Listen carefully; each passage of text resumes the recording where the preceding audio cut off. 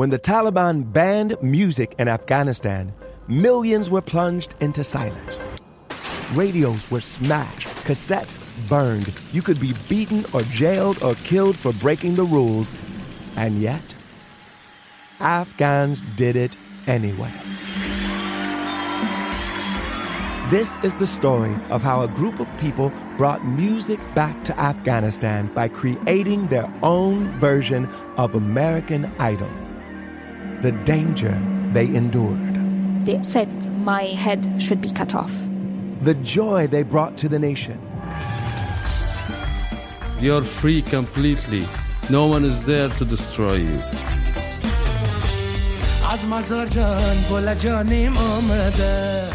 I'm John Legend. Listen to Afghan Star on the iHeartRadio app, Apple Podcasts, or wherever you get your podcasts. A new season of Bridgerton is here. And with it, a new season of Bridgerton, the official podcast. I'm your host, Gabrielle Collins, and this season, we are bringing fans even deeper into the ton. Colin Bridgerton has returned from his travels abroad. Is betrothal written in the stars for the eligible bachelor? Meanwhile, the ton is reverberating with speculation of who holds Lady Whistledown's pen. We're discussing it all. I sit down with Nicola Coughlan, Luke Newton, Shonda Rhimes, and more to offer an exclusive peek behind the scenes of each episode of the new season. Watch season 3 of the Shondaland series on Netflix. Then, fall in love all over again by listening to Bridgerton, the official podcast, on the iHeartRadio app, Apple Podcasts, or wherever you get your podcasts. Subscribe to catch a new episode every Thursday. Hey girlfriends, it's me, Carol Fisher. I'm so excited to tell you about the brand new series of The Girlfriends. In season 1, we told you about the murder of Gail Katz at the hands of my ex-boyfriend Bob. At one point, a woman's torso washed up on Staten Island and was misidentified as Gail. She spent 9 years in Gail's grave, and then she just disappeared. It's almost like it's become this moral obligation to find her. And that's what we're going to do. Find this missing girlfriend and tell her story. With the help of some of your favorite girlfriends from season 1, like my producer, Anna. Oh my God. My friend, Dr. Mindy Shapiro. Hi, it's Dr. Shapiro, and I'd like to speak with the Deputy Medical Examiner. And of course, Gail's sister, Elaine Katz. Having no closure, it kills you. Join us as we try to solve a 35-year-old cold case. It's not going to be easy, but it's going to be one hell of a ride. What? I can't believe this.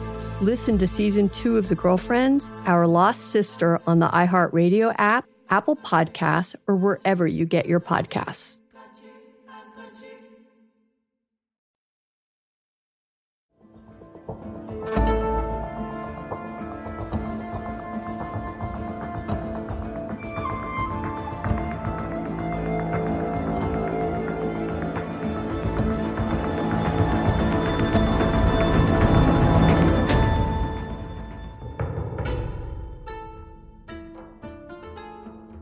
Hello, this is Let's Talk About Myths, baby, and I am your host, Liv. All right, so 'tis the season. 'Tis the season for Liv to take a little bit of a break and apparently talk about herself in the third person. Of course, it is the holidays. Happy holidays to anyone who celebrates, and happy whatever you celebrate. Now, I personally am looking forward to having some time both to myself and to finally finish this novel and to finish a new book proposal that I'm working on and to work on the very special series of episodes that are coming up in January that you are all going to go nuts over, that I am so excited about, and that are taking like about 3 times as long as regular episodes because of the nature of these episodes. Ugh, mystery. Anyway, what that means is over the holiday period when people aren't necessarily listening to a ton of podcasts anyways, I am going to be presenting you with a couple of the very earliest conversation episodes that I ever did for this podcast, because man, what a way to start this thing that has become huge and has become one of my and your favorite things about the podcast every week. These conversations I get to have with authors and experts and professors and academics of all kinds. They're such an incredible part of the podcast now, and they began because Bettany Hughes, of all people, her publicist emailed me about her coming on the show to promote a new book. And so I began this series by the very first two people I talked to, other than having a couple of friends on here and there, were Bettany Hughes and Natalie Haynes, which is just still so mind-boggling to me and just so wild. Anyway, how far I've come, I guess, but also how weird I started. Anyway, so today I am bringing you a re-airing of the conversation I had with Bettany Hughes towards the end of last year. It was utterly fascinating. We talked about her book, Venus and Aphrodite, and therefore talked all about Aphrodite, both as a mythological character, but also the, archaeology we have of her, the statuary, all these fascinating things, the way she as a goddess really spreads so far beyond the bounds of Greek myth. It's utterly fascinating and brilliant and amazing, and obviously it was just an incredible conversation, and so I just wanted to give it to you guys again in this season when I also get to relax. Before we get into the episode, a reminder, please submit your questions for the 2022 year beginning bonanza Q&A. I don't know what I'm calling it, but I'm going to be answering any and all questions you have about Greek myths, Greek mythology generally, how they disseminated information, characters from Greek myth. Do you want to know about podcasting? I get a lot of questions from people in my DMs, in my email and stuff, and I just don't have the time, the bandwidth to answer individual questions. But when it comes to a Q&A episode, it's perfect because this easily answers so many of your questions, often just through one person's individual ones. And you all get these questions answered, and I get to do it in a way that is doable for me with the time and energy that I have. So I really love Q&A episodes. So anyway, that's all to say, please submit your questions to the Q&A. It is mythsbaby.com/questions. That's mythsbaby.com/questions. There is a form there where you can just pop your question in, and I will read everything that I can get to in the episode. I can't wait to hear all the questions that you guys have. So please don't forget mythsbaby.com/questions. Thank you all so much. Please enjoy this incredible episode with Bettany Hughes. This is episode 98. The Cyprian goddess, the Cytherean, Venus, Aphrodite, a conversation with Bettany Hughes. Very excited to talk to you today about Aphrodite, of all people. She's always been one of my absolute favorites, kind of how I got into mythology, and I absolutely loved reading your book. So thank you so much for sitting down with me today. Oh, pleasure. Total pleasure. So why don't we just start? You want to tell me a little bit about the book Aphrodite and Venus? Yeah, well, so the book in a way is a life story of a goddess. And I have to say, when I started writing it and when I was talking to people about doing it, they said, you are crazy because, first of all, how can you write a life story of somebody who didn't exist? And also, how can you write a life story of somebody who's immortal? So the very point is that she has no kind of beginning or end, really. So how's this going to work? But I just wanted to dive deep into her narrative because, as you know, she's an incredible creature. She's much more complex and complicated than most people think.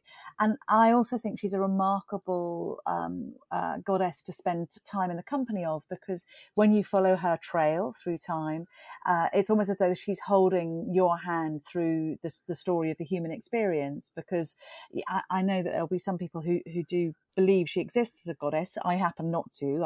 I think she's a cultural construct. But from my point of view, what the gods and goddesses are this remarkable thing where humanity has a really passionate idea about how to live in the world, and they give that idea a name and a face, and it becomes a deity. And Aphrodite, Venus, the goddess of many names, is really the incarnation, I think, of desire, and not just sexual desire, but desire of all kinds, personal, physical, political, social, aspirational desire. So I thought by following her trail archaeologically, so through the clues that she's left us through time, I'll be able to start to jigsaw puzzle together a kind of richer story of the world and the people in it. So she was irresistible to me in many ways, and also doubly irresistible because her story tells us so much about humanity's perceptions of femaleness. And what it is to be a woman. So I thought she was somebody that I had to kind of try to track down across not just centuries, not just thousands of years, but verging on tens of thousands of years. Yeah, that's also beautifully said about her as well. But that's what fascinated me most, and sort of actually leads me to the first sort of question or discussion point I had for you.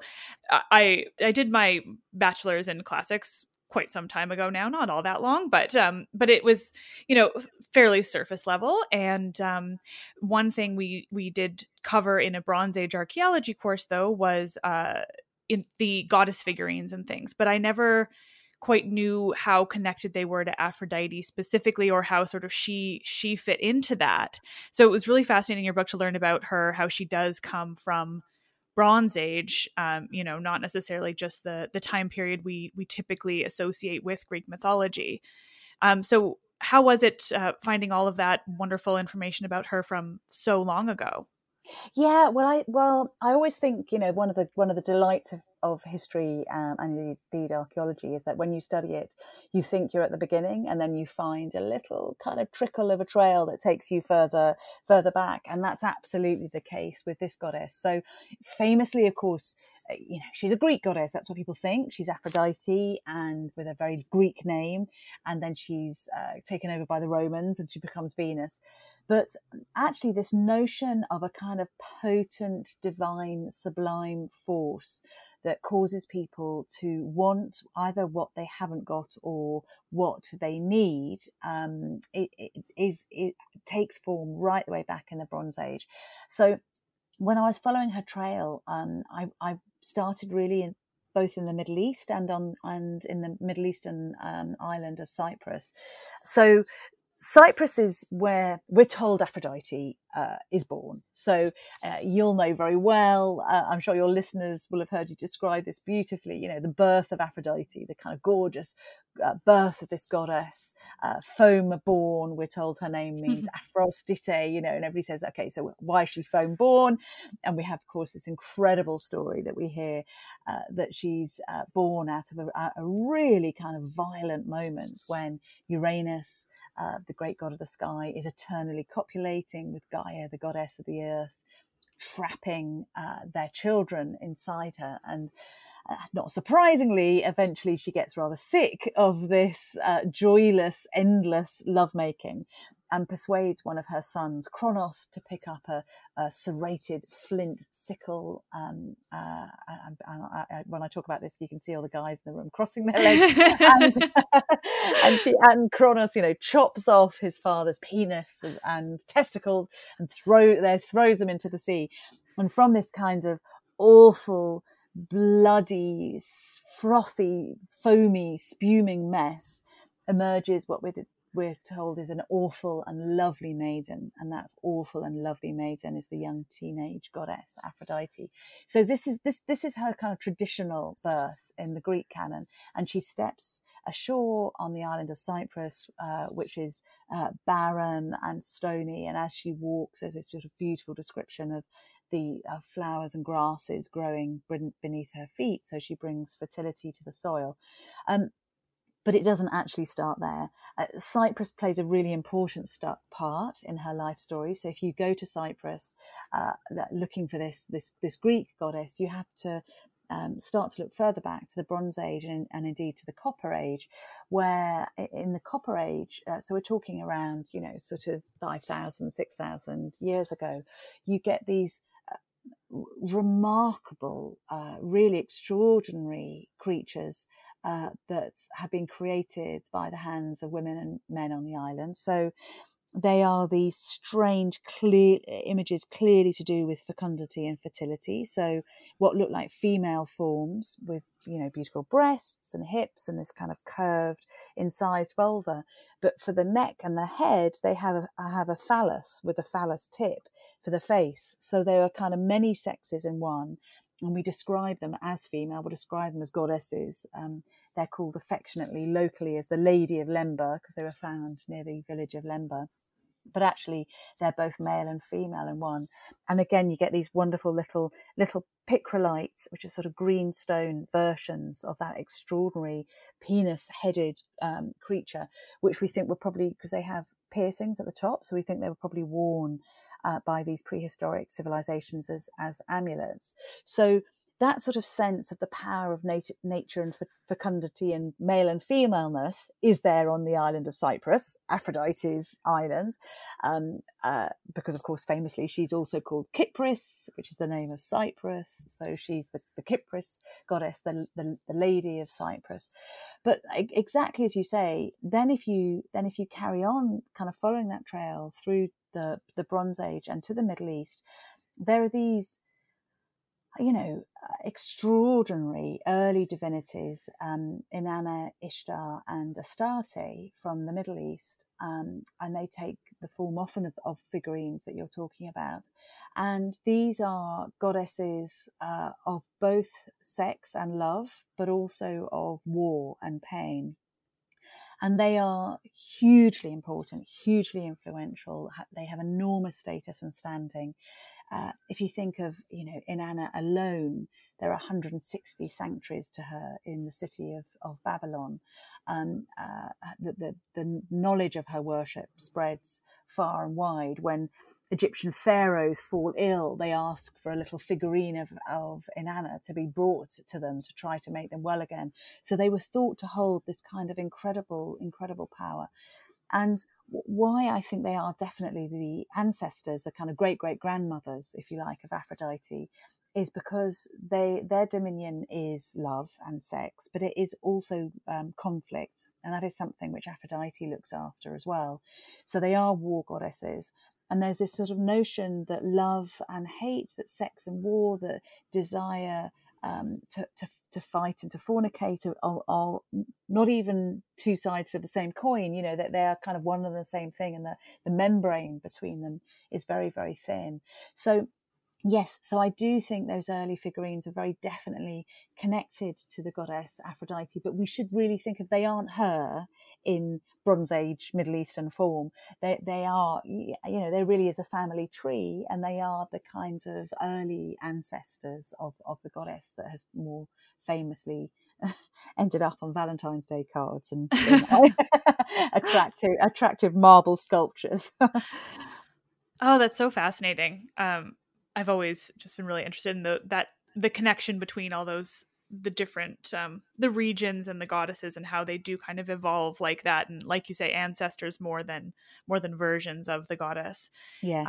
Yeah, absolutely fascinating. I feel like I'm going to be saying that a lot in this conversation, which is basically how I felt reading the book. Oh, cool.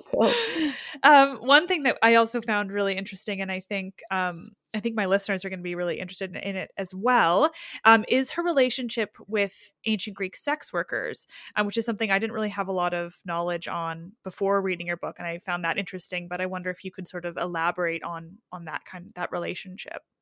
Yeah, so Aphrodite is thought to be the kind of patron goddess of the prostitute, and there are kind of all kinds of versions of the story that the very first prostitute was Aphrodite in human form, or that she sort of gave her spirit to the first prostitute. But there's something a bit more kind of, in a way, a bit more geographical, I think, actually, to that connection. That Aphrodite was thought to be the god of mixes, of mixing things up, and the god, so mixing up human relationships, so the relationships between, men and women, between societies, between armies on the battlefield, but also between places. So she's often a goddess who's worshipped at the edge of things. And of course, a port is where the sea meets the land.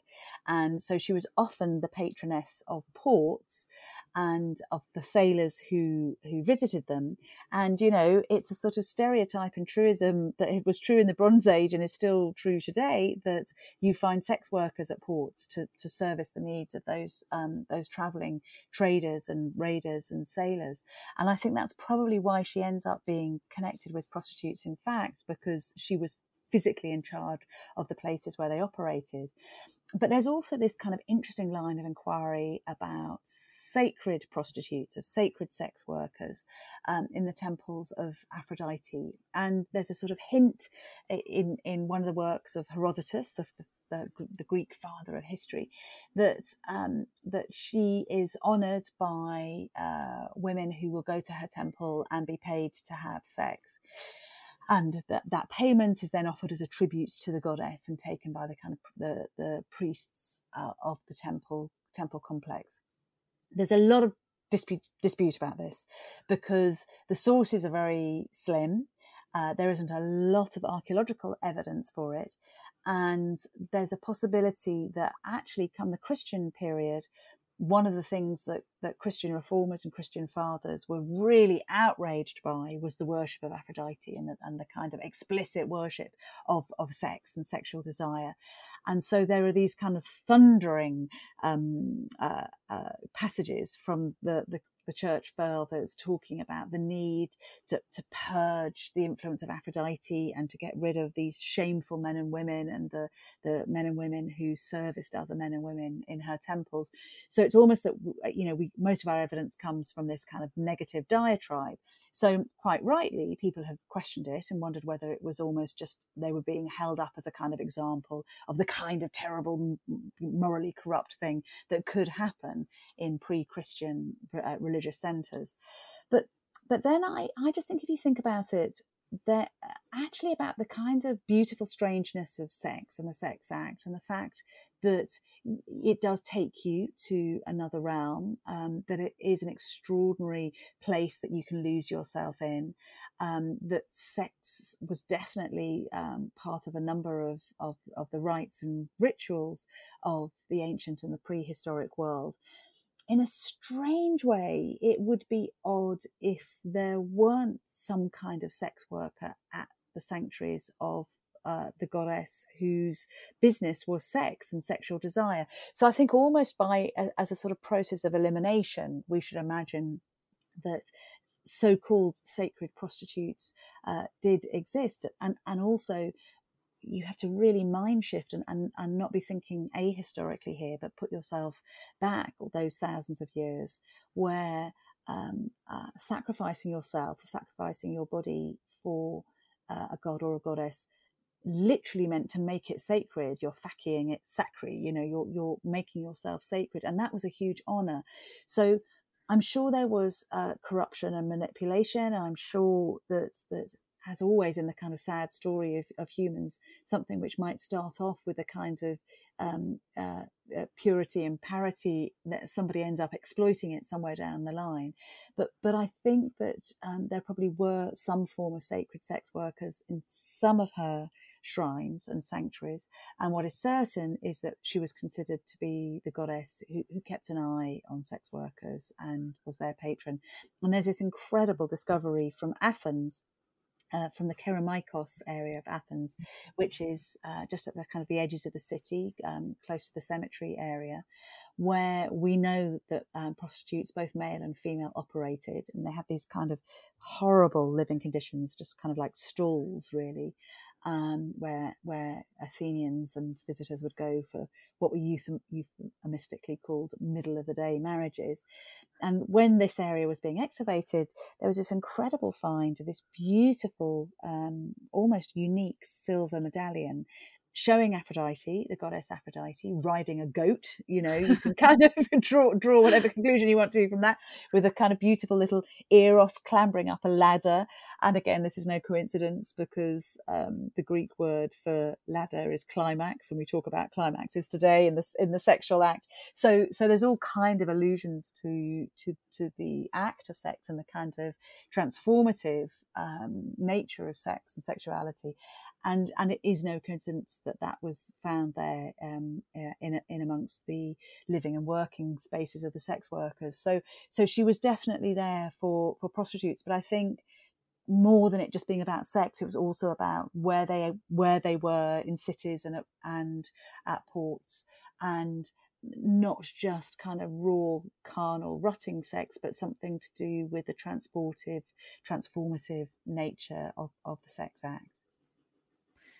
Interesting. Yeah. So I love the idea and sort of separating yourself from the world we live in now and the opinions that have come from, you know, the Christianity that's evolved around us, and looking back onto how they would have viewed that, and that there was, you know, that there were sacred sex workers and that there was a goddess there to kind of watch over them and everything. I think it makes perfect sense when you say exactly what you did about, you know, Aphrodite being the goddess of sex and everything. So of course she would kind of be involved in that, but it's one of those things that gets influenced so much by Western cultures that have been influenced by Christianity.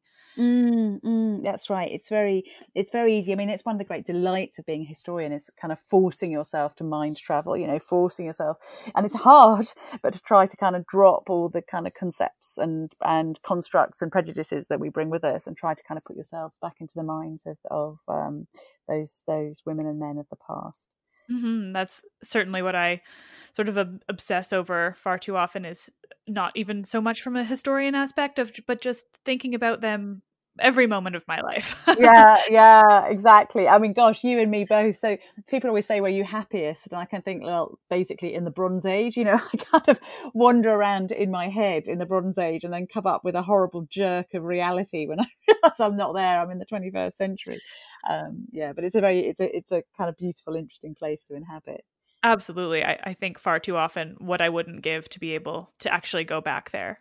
Yes, and just take note of everything in my head and learn everything imaginable. Yes, exactly. Yes. Not that it would be super fun to be a woman back then, but at the same time.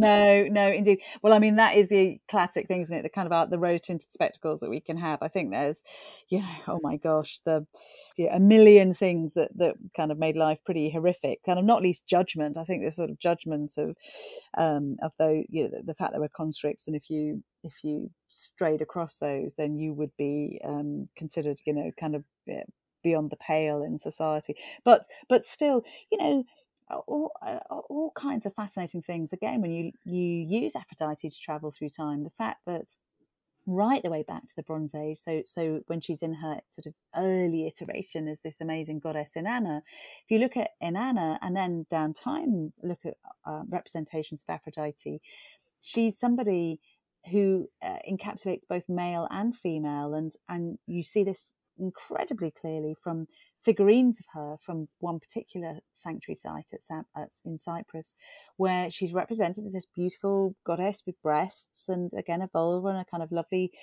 slightly translucent, flowy dress, and she's got a beard. So she is both man and woman in one form, and her priests, again from sanctuaries in Cyprus, are shown they're very definitely male priests. They've very definitely got breasts, and I think there's no question that there's this notion that a kind of non-binary understanding of sex and sexuality at that time, particularly in the kind of early stages of her life story. And we know that when Inanna was worshipped, one of the hymns of praise that was sung to her was saying, you know, you make a woman a man, and a man a woman.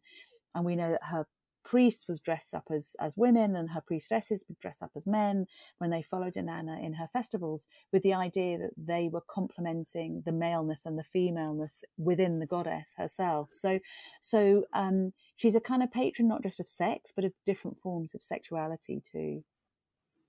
That's one thing I love visiting in Greek mythology is the different variations on gender that they have, and how they would, and this is obviously later mythology, but how they would understand non-binary and how they would understand trans people and, you know, just non-cisgender people. It's a fascinating thing, and it exists in so many myths. So it's even more, I think, powerful to know that it existed much before any of the myths we really have of those characters as well.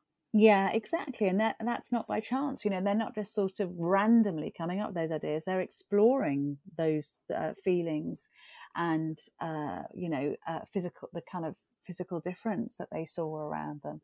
You're absolutely right, and I love the fact with Dionysus, who of course is the god of wine and a great companion of Aphrodite, and it's no coincidence. We all know, I suspect, we've all been there when you've had a drink or two, and you definitely feel like you love somebody more than you did before you had that drink. And the Greeks were, of course, very aware of that. And there's just a little kind of aside of information. I love the fact that her name, in written form, first appears probably on this cup called Nestor's cup, which is actually from Magna Graeca, from the sort of Greek Italy, and it's a kind of big boozy cup, and it's basically saying you have kind of drunken sex as a result of combining Dionysus, the god of wine, and Aphrodite, the goddess of love. So it's not the most kind of elegant or potent way to enter the written record, but yeah, Dionysus too, the great god of wine, Bacchus as he's sometimes called, he's represented as well as sometimes being both sexes at the same time in sculptural form and in what's written about him. So yes, I mean you're absolutely right. It's that things that kind of developments that we think are very modern, or kind of approaches that we think are very 21st century, they got there 2.5, 3.5, sometimes 4,500 years ago.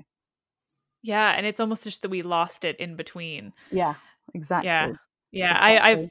I find it's interesting to tell those stories, but also I think very important, given the world we live in now, to sort of recognize that that the ancients realized that these people were regular people amongst them, and I think it's sort of we got lost in between with more the religions we have now, or certainly post ancient cultures, and also something to aspire to, and something not to be afraid of, and something to kind of explore and delight in as well. It's a very positive. This wasn't sort of considered something that was liminal. It was something that was central to society. So it's a very that's why I love history. It's kind of you spend your days just having your mind opened, mind and eyes opened in all kinds of ways. Absolutely. I mean, doing this podcast has been the greatest thing to ever happen to me for many reasons, least of which it's a career now, but also just the amount that I've sort of forced myself to learn by every week opening a book and figuring out something new, either historical or mythological or any of that. It's endless. Yes. Yeah, absolutely. Absolutely right. I should just warn you that my cat has come up to join me, and she obviously thinks we're having too good a time. So you'll have a little daimon spirit of a cat. Actually, that's very appropriate. The goddesses often had big cats with them, so I've got my little cat joining us here on this podcast. If you hear strange purring, that's not me sort of like having breathing difficulties. It's just the cat's arrived. My cat does that quite often, so I think it's telling. And right now he hasn't come out, so maybe it's only time. Okay. Let me know when he does. Yeah.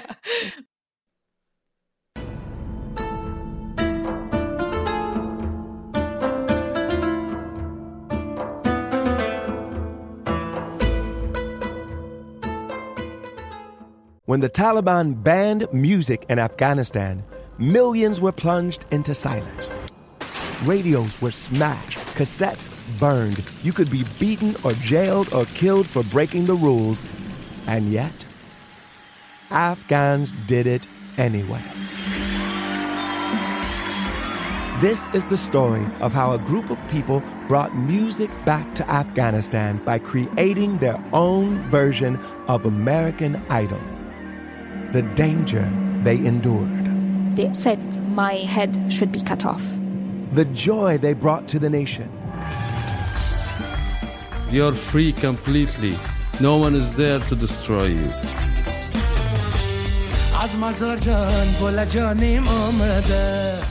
I'm John Legend. Listen to Afghan Star on the iHeartRadio app, Apple Podcasts, or wherever you get your podcasts. A new season of Bridgerton is here. And with it, a new season of Bridgerton, the official podcast. I'm your host, Gabrielle Collins, and this season, we are bringing fans even deeper into the ton. Colin Bridgerton has returned from his travels abroad. Is betrothal written in the stars for the eligible bachelor? Meanwhile, the ton is reverberating with speculation of who holds Lady Whistledown's pen. We're discussing it all. I sit down with Nicola Coughlan, Luke Newton, Shonda Rhimes, and more to offer an exclusive peek behind the scenes of each episode of the new season. Watch season 3 of the Shondaland series on Netflix. Then, fall in love all over again by listening to Bridgerton, the official podcast, on the iHeartRadio app, Apple Podcasts, or wherever you get your podcasts. Subscribe to catch a new episode every Thursday. Hey girlfriends, it's me, Carol Fisher. I'm so excited to tell you about the brand new series of The Girlfriends. In season 1, we told you about the murder of Gail Katz at the hands of my ex-boyfriend Bob. At one point, a woman's torso washed up on Staten Island and was misidentified as Gail. She spent 9 years in Gail's grave, and then she just disappeared. It's almost like it's become this moral obligation to find her. And that's what we're going to do. Find this missing girlfriend and tell her story. With the help of some of your favorite girlfriends from season 1, like my producer, Anna. Oh my God. My friend, Dr. Mindy Shapiro. Hi, it's Dr. Shapiro, and I'd like to speak with the Deputy Medical Examiner. And of course, Gail's sister, Elaine Katz. Having no closure, it kills you. Join us as we try to solve a 35-year-old cold case. It's not going to be easy, but it's going to be one hell of a ride. What? I can't believe this. Listen to season 2 of The Girlfriends, Our Lost Sister on the iHeartRadio app, Apple Podcasts, or wherever you get your podcasts.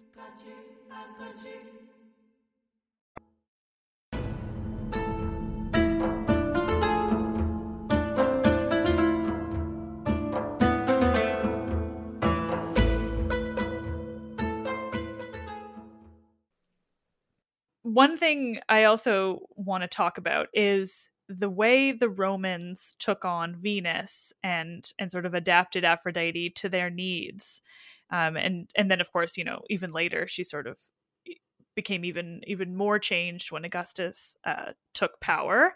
But can you tell us a little bit about that? Yeah. So really fascinating what happens with Rome. So the Romans do have a fertility and sex goddess, an early one, who was probably called Venus. And interestingly, Venus, if you look back at the words and look at its Proto-Indo-European roots, it actually comes from the very, very early root vanas, which means desire. So it was obviously the Romans had their own desire-y goddess. But as they take over more and more Greek territory after the fall of Corinth, and as they're expanding their own empire, their fledgling empire, they're very interested in this goddess who seems to have a real hold over people. And they kind of return to her martial beginnings, the idea of this is a goddess of not just of love, but of war. And so you see in the Roman representations of Venus, she's often armed. So she's often standing there, kind of really sort of weird statues. Just, Google some now or kind of go and have a look at some in museums. So she's fully naked, but she has, apart from the fact, she's got a helmet on and a spear and a shield or a little sword. Sometimes Eros is with her Cupid, offering her her helmet. And so they're kind of remembering this idea of Venus as a goddess who promotes warfare and desire for another's territory. And they actually work that into the very kind of mythology of Rome itself, because if you think about it, look back to the family tree of the Romans, and it all begins with Venus. So Venus, the goddess, has an affair with the mortal Anchises and gives birth to a kind of semi-divine hero, Aeneas, who is the Trojan warrior. And Aeneas, of course, famously flees the war at Troy, taking a sword with him. And he then goes on to found the Julian dynasty, and part of that dynasty are the famous twins, Romulus and Remus, who go on to found Rome. So in the Roman mind, Venus was their kind of all potent initial mother. She was the mother of the nation, the mother of what it was to be Roman. She was the mother of Rome, and so she was terribly important to the Romans. And you find, for instance, Roman generals will make sacrifice to her before they go into battle. Famously, Julius Caesar wears a ring with an image of Venus on it every day, and he builds a beautiful temple to Venus in the Forum, where, of course, he puts a statue of Cleopatra, his Egyptian lover, as Venus Aphrodite, and Cleopatra herself plays with this association with Venus. So Aphrodite was very, very popular in Egypt and was worshipped there, particularly in Alexandria, which was the headquarters of Cleopatra, and Cleopatra consciously dresses as Aphrodite down to her golden sandals, and she has these kind of blondish, reddish, tawnyish hair pieces made for her, which as if she's got the golden hair of Aphrodite. And she starts a real, because Cleopatra is so striking and so talked about, she starts a real fashion among Roman women to dress as Venus Aphrodite. Although there's this very kind of gruesome detail that in order to do so, Roman high-powered women will use the hair pieces of Germanic slaves. So poor women who've been captured from northern and Western Europe, who've got kind of reddish hair, and their hair is used as the hair of Aphrodite. So she's really important to the Romans. She's absolutely there as part of the Roman imperial project, and it's in a conversation in the famous Aeneid where we hear that Rome should have an empire without limits, and Venus is present at that conversation. So she's the kind of propelling mother of Roman ambition and Roman desire. And whereas the Greeks tend to focus on the sort of sensual, sexual nature of that desire, the Romans, who are so militaristic, really emphasize the bellicose nature of where desire can take you.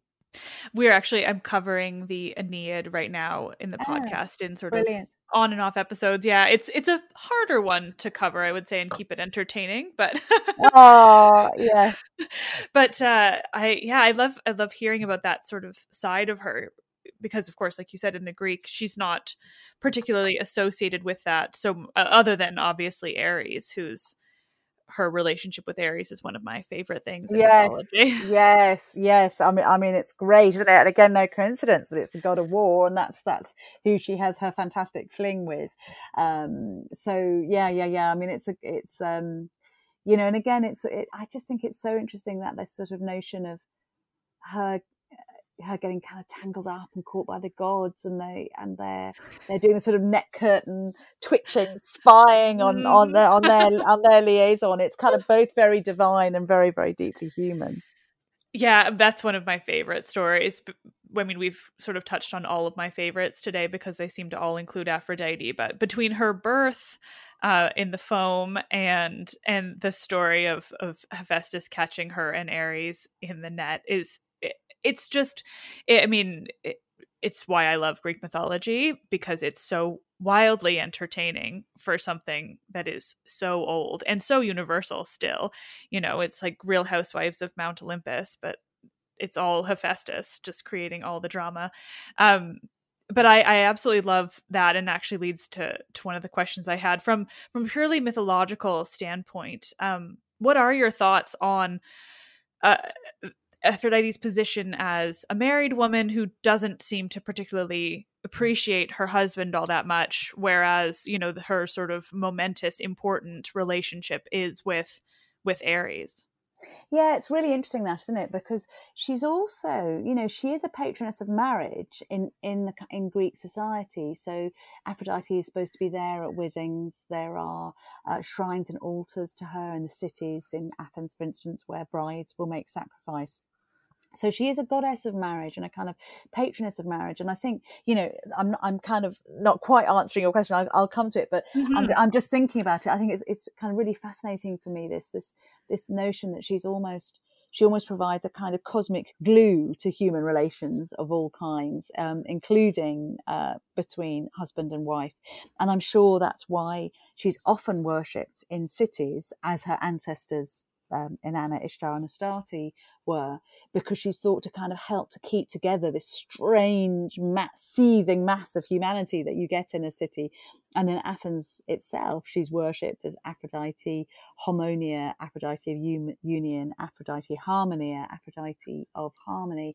So she sort of looks after, she looks after relationships. But isn't it interesting that she famously has this affair with the god of war, and she rejects Hephaestus, the volcanic, lame god who was rejected by Hera, the great queen of the goddesses, wife of Zeus, thrown from Olympus, which is one of the there are lots of variations, but one of the reasons he's supposed to be lame. I actually think, sorry again, no, I'm just getting fascinating, please. I've just had a really fantastic time in Greece. I've just been researching and filming in Greece, and we came across this research which I wasn't aware of before, looking at blacksmiths and the fact that during the very traditional form of blacksmithery, arsenic can be produced as a result of the kind of alchemy of forging metal. And blacksmiths, traditional blacksmiths, can suffer from arsenicosis, which is a condition which can make you lame. So I'm absolutely sure that's why Hephaestus is represented as the lame blacksmith god, because actually that's what happened to blacksmiths. But anyway, that really is that's fascinating. That's so interesting to know. Yeah. Again, it's that's what I love.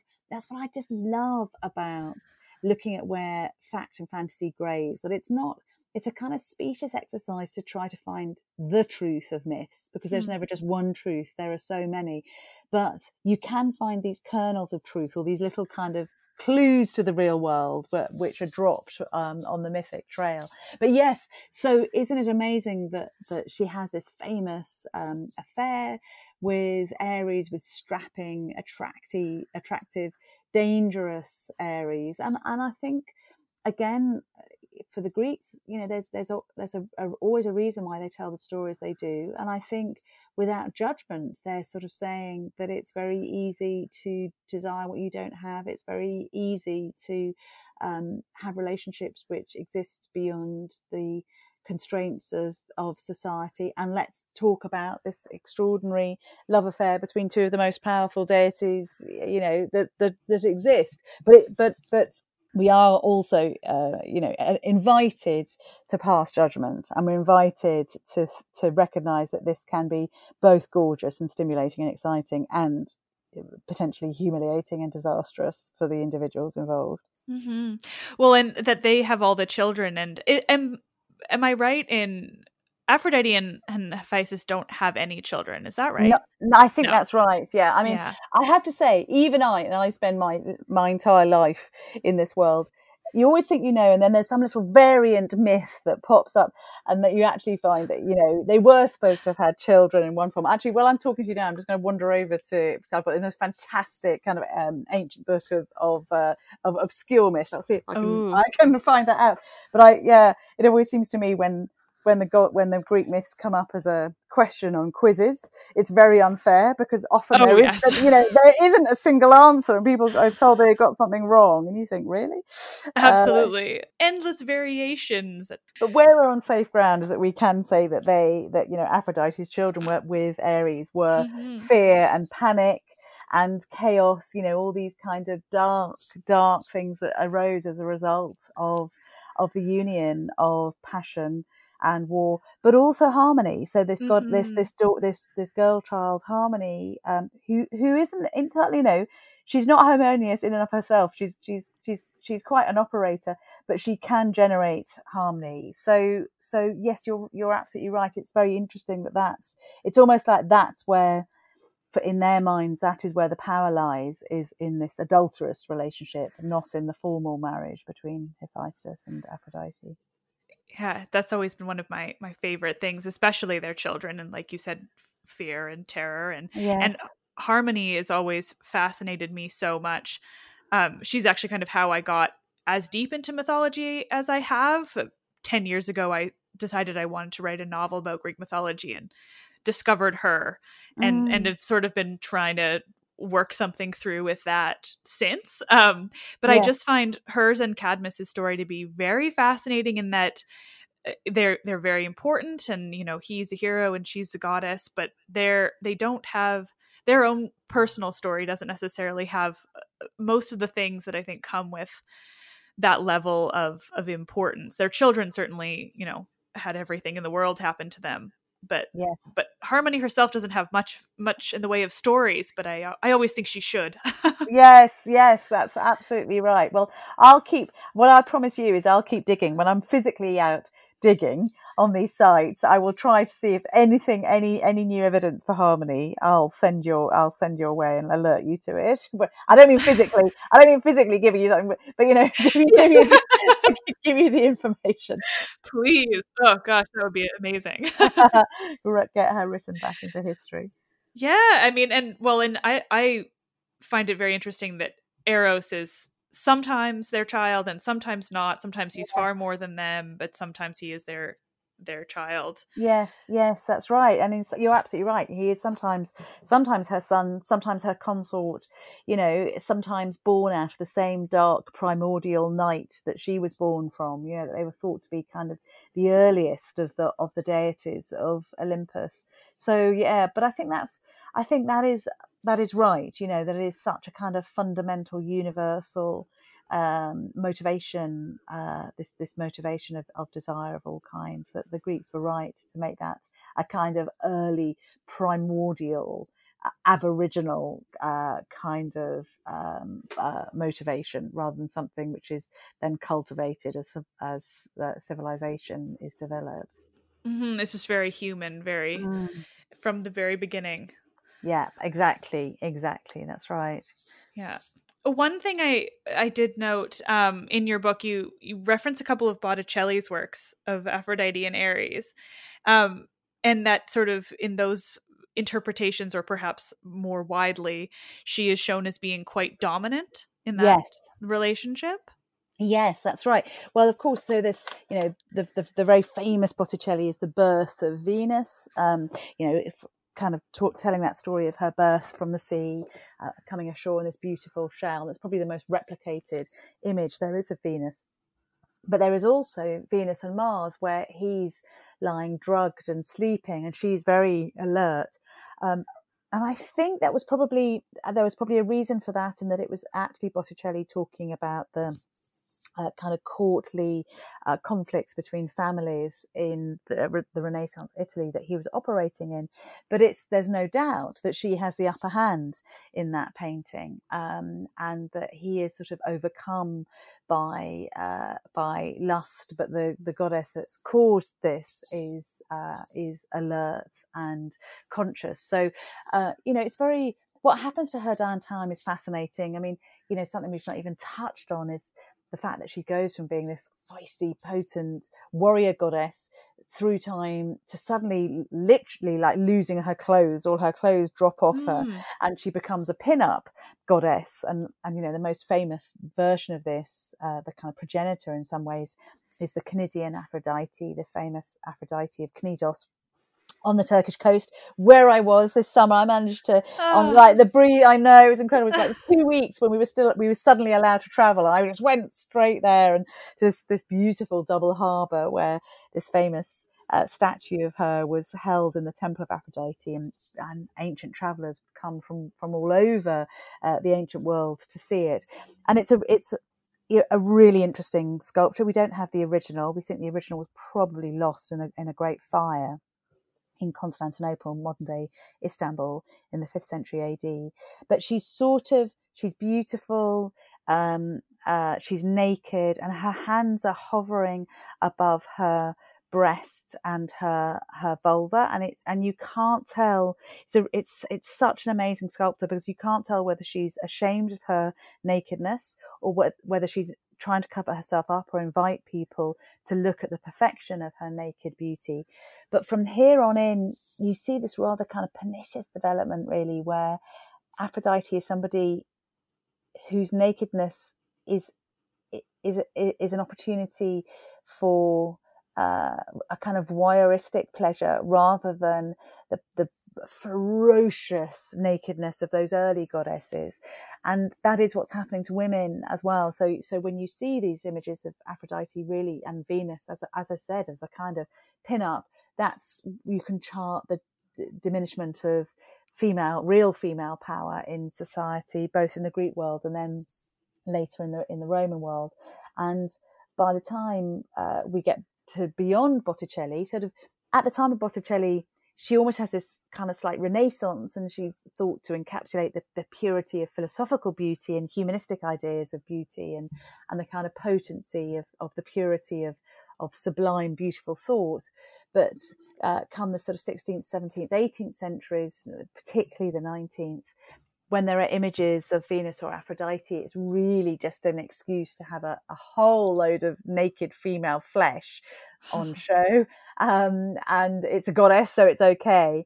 But of course, there's this great irony that the models that are being used to model the goddess Aphrodite are often themselves very poor sex workers, street girls, prostitutes. So she's sort of gone from being a subject of power and empowerment to an object, an objectified object of kind of female flesh, and what perfect female flesh should look like. Yeah, she really sort of devolved there in some ways, I suppose. Yes. Or devolved because of the devolution of how people thought of women. yes. Yeah. Absolutely. There's definitely, she becomes kind of, romanticized and downgraded in one fell swoop. Mm-hmm. So it, like you touched on there, which I think I was so interested in learning about that I neglected to note it down in my conversation notes. So I'm glad you brought it up. Yeah. But the Canadian statue where she's suddenly unclothed.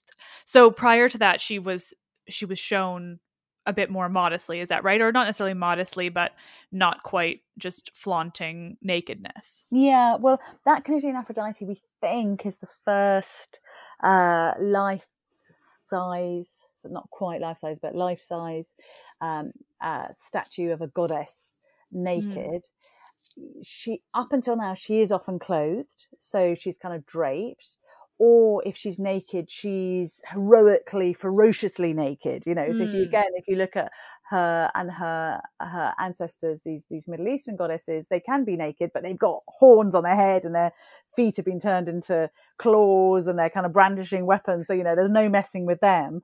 But it's almost that what happens with the Canadian Aphrodite, it's very beautiful, but it becomes much softer. So it's a softer nakedness. And then from there on in, she's often represented naked. And you do get a sense that it is a sort of, there's no doubt that it's a diminishment of her potency. Not that nakedness in itself was, because of course all statues of men, of heroes and gods at this time, are often naked as well.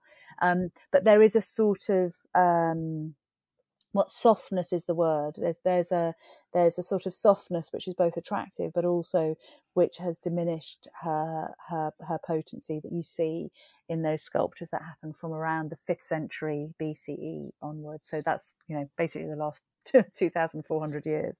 Right.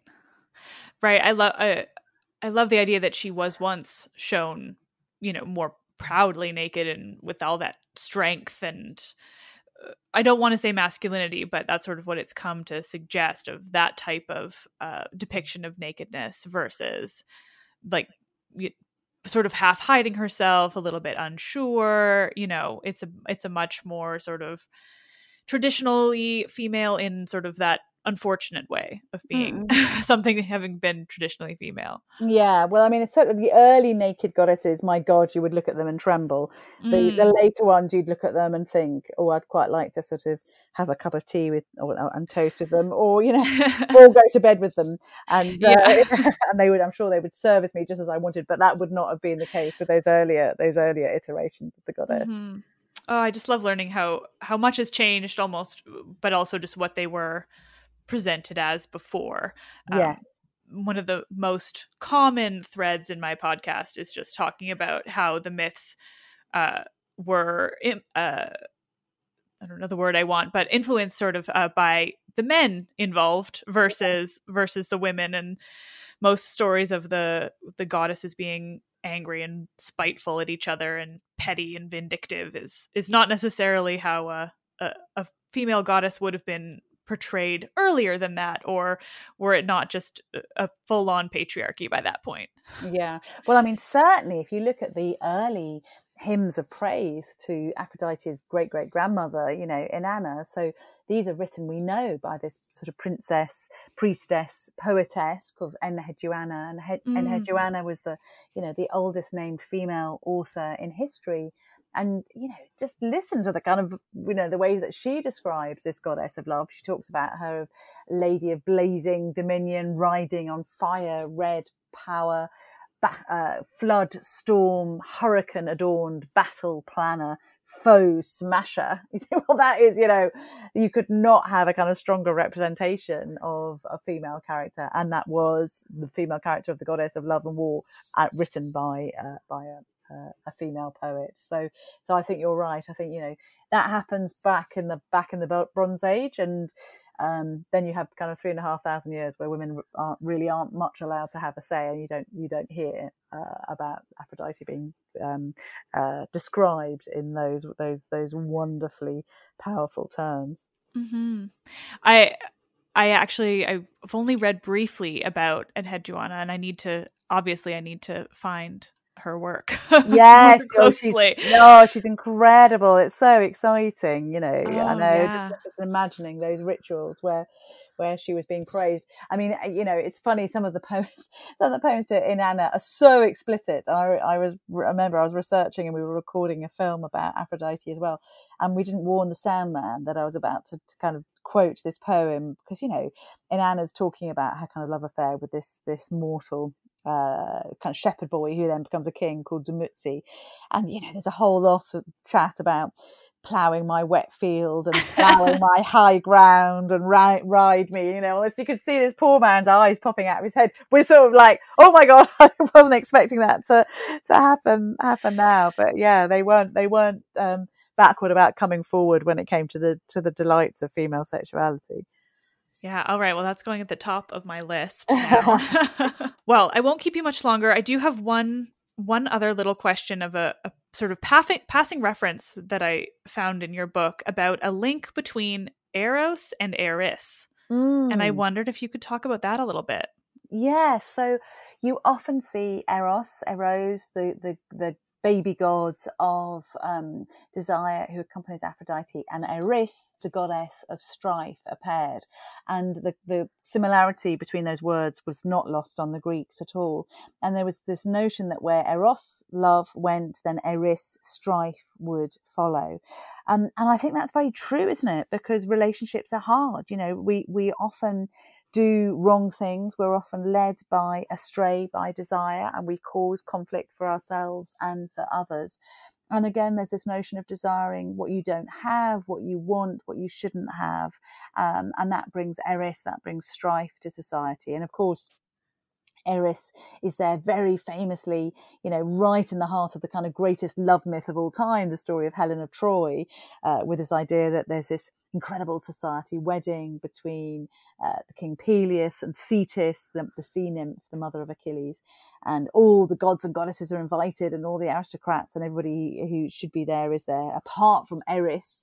the goddess of strife, who's been left off the guest list, and not the person to forget at your wedding. And she bursts in through the doors, and this is exactly the origin of the Sleeping Beauty story. And she throws down a golden apple, and on the golden apple are written the words "for the fairest," and it's a very clever little act of destabilization, because you've got all the great goddesses there and all the kind of aristocrats and queens and princesses, and Eris is often represented on Greek pots, like, again, the archetypal bad fairy of all fairy tales, with sort of black wings and black pointy boots and long black nails.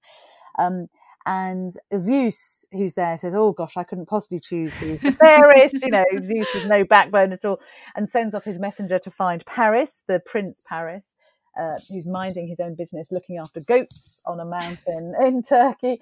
And the messenger says, "You have to choose who is the fairest of the goddesses." And it's going to be Athena, who will give you prowess and war. Is it Hera, who will give you dominion over the known world? Or is it Aphrodite, the goddess of love?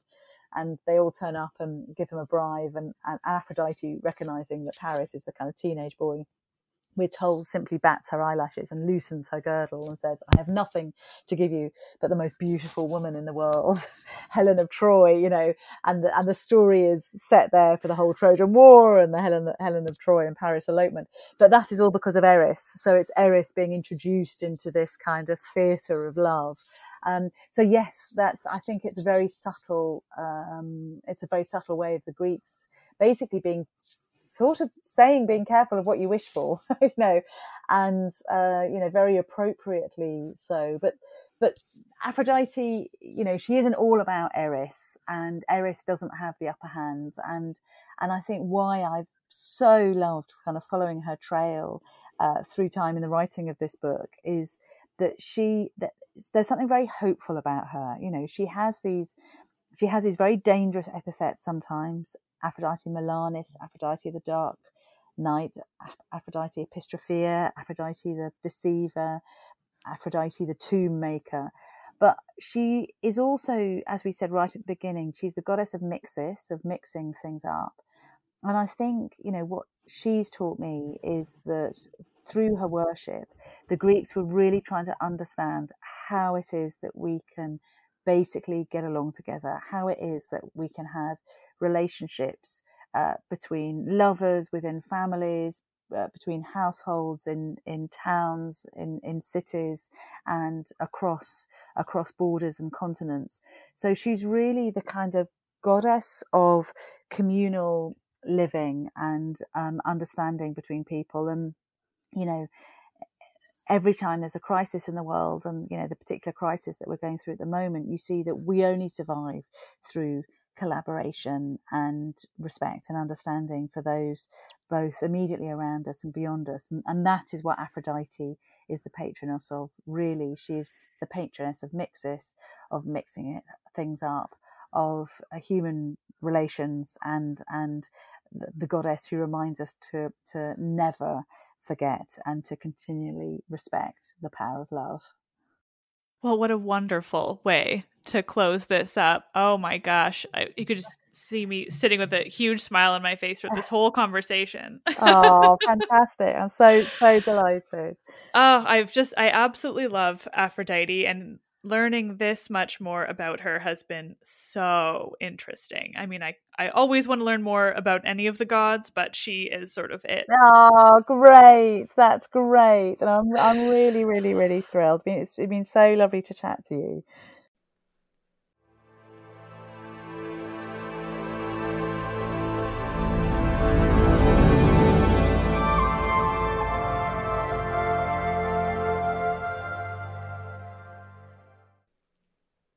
Nerds, thank you so much for listening to this episode again. Honestly, it's such a thrill. I mean, I'm just thrilled to think about it again and to just remember all the incredible stuff that I learned and that we talked about. And, it was the first time I got to sit in front of my microphone, just staring at my computer with this huge smile on my face, that I got to learn all of this.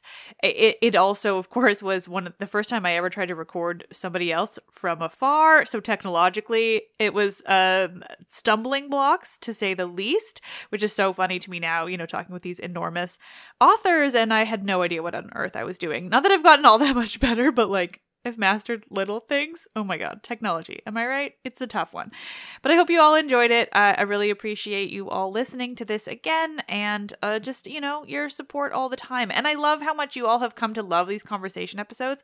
I get compliments about them all the time. We're all learning so much from them. And I just think it's really great, for me, for the show. But I also think it's really important that these really often, people that are confined to academia or, their ideas and this knowledge is so confined to academia that it's really important when these incredible people get a chance to spread it to, anyone listening to a free podcast. And that alone is so fucking cool. And I'm thrilled that I get to facilitate that for everyone involved. It's amazing. Thank you all so much for listening. I am Liv and I love this shit, obviously.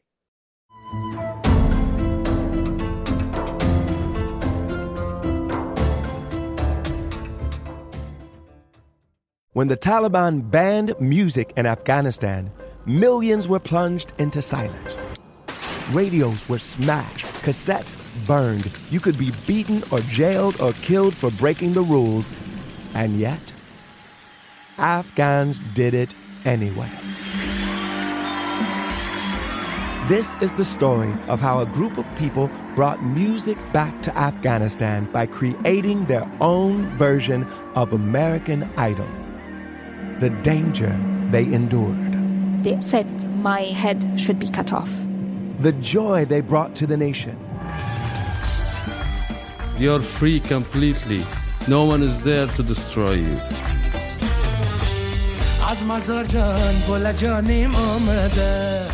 I'm John Legend. Listen to Afghan Star on the iHeartRadio app, Apple Podcasts, or wherever you get your podcasts. A new season of Bridgerton is here. And with it, a new season of Bridgerton, the official podcast. I'm your host, Gabrielle Collins, and this season, we are bringing fans even deeper into the ton. Colin Bridgerton has returned from his travels abroad. Is betrothal written in the stars for the eligible bachelor? Meanwhile, the ton is reverberating with speculation of who holds Lady Whistledown's pen. We're discussing it all. I sit down with Nicola Coughlan, Luke Newton, Shonda Rhimes, and more to offer an exclusive peek behind the scenes of each episode of the new season. Watch season 3 of the Shondaland series on Netflix. Then, fall in love all over again by listening to Bridgerton, the official podcast, on the iHeartRadio app, Apple Podcasts, or wherever you get your podcasts. Subscribe to catch a new episode every Thursday.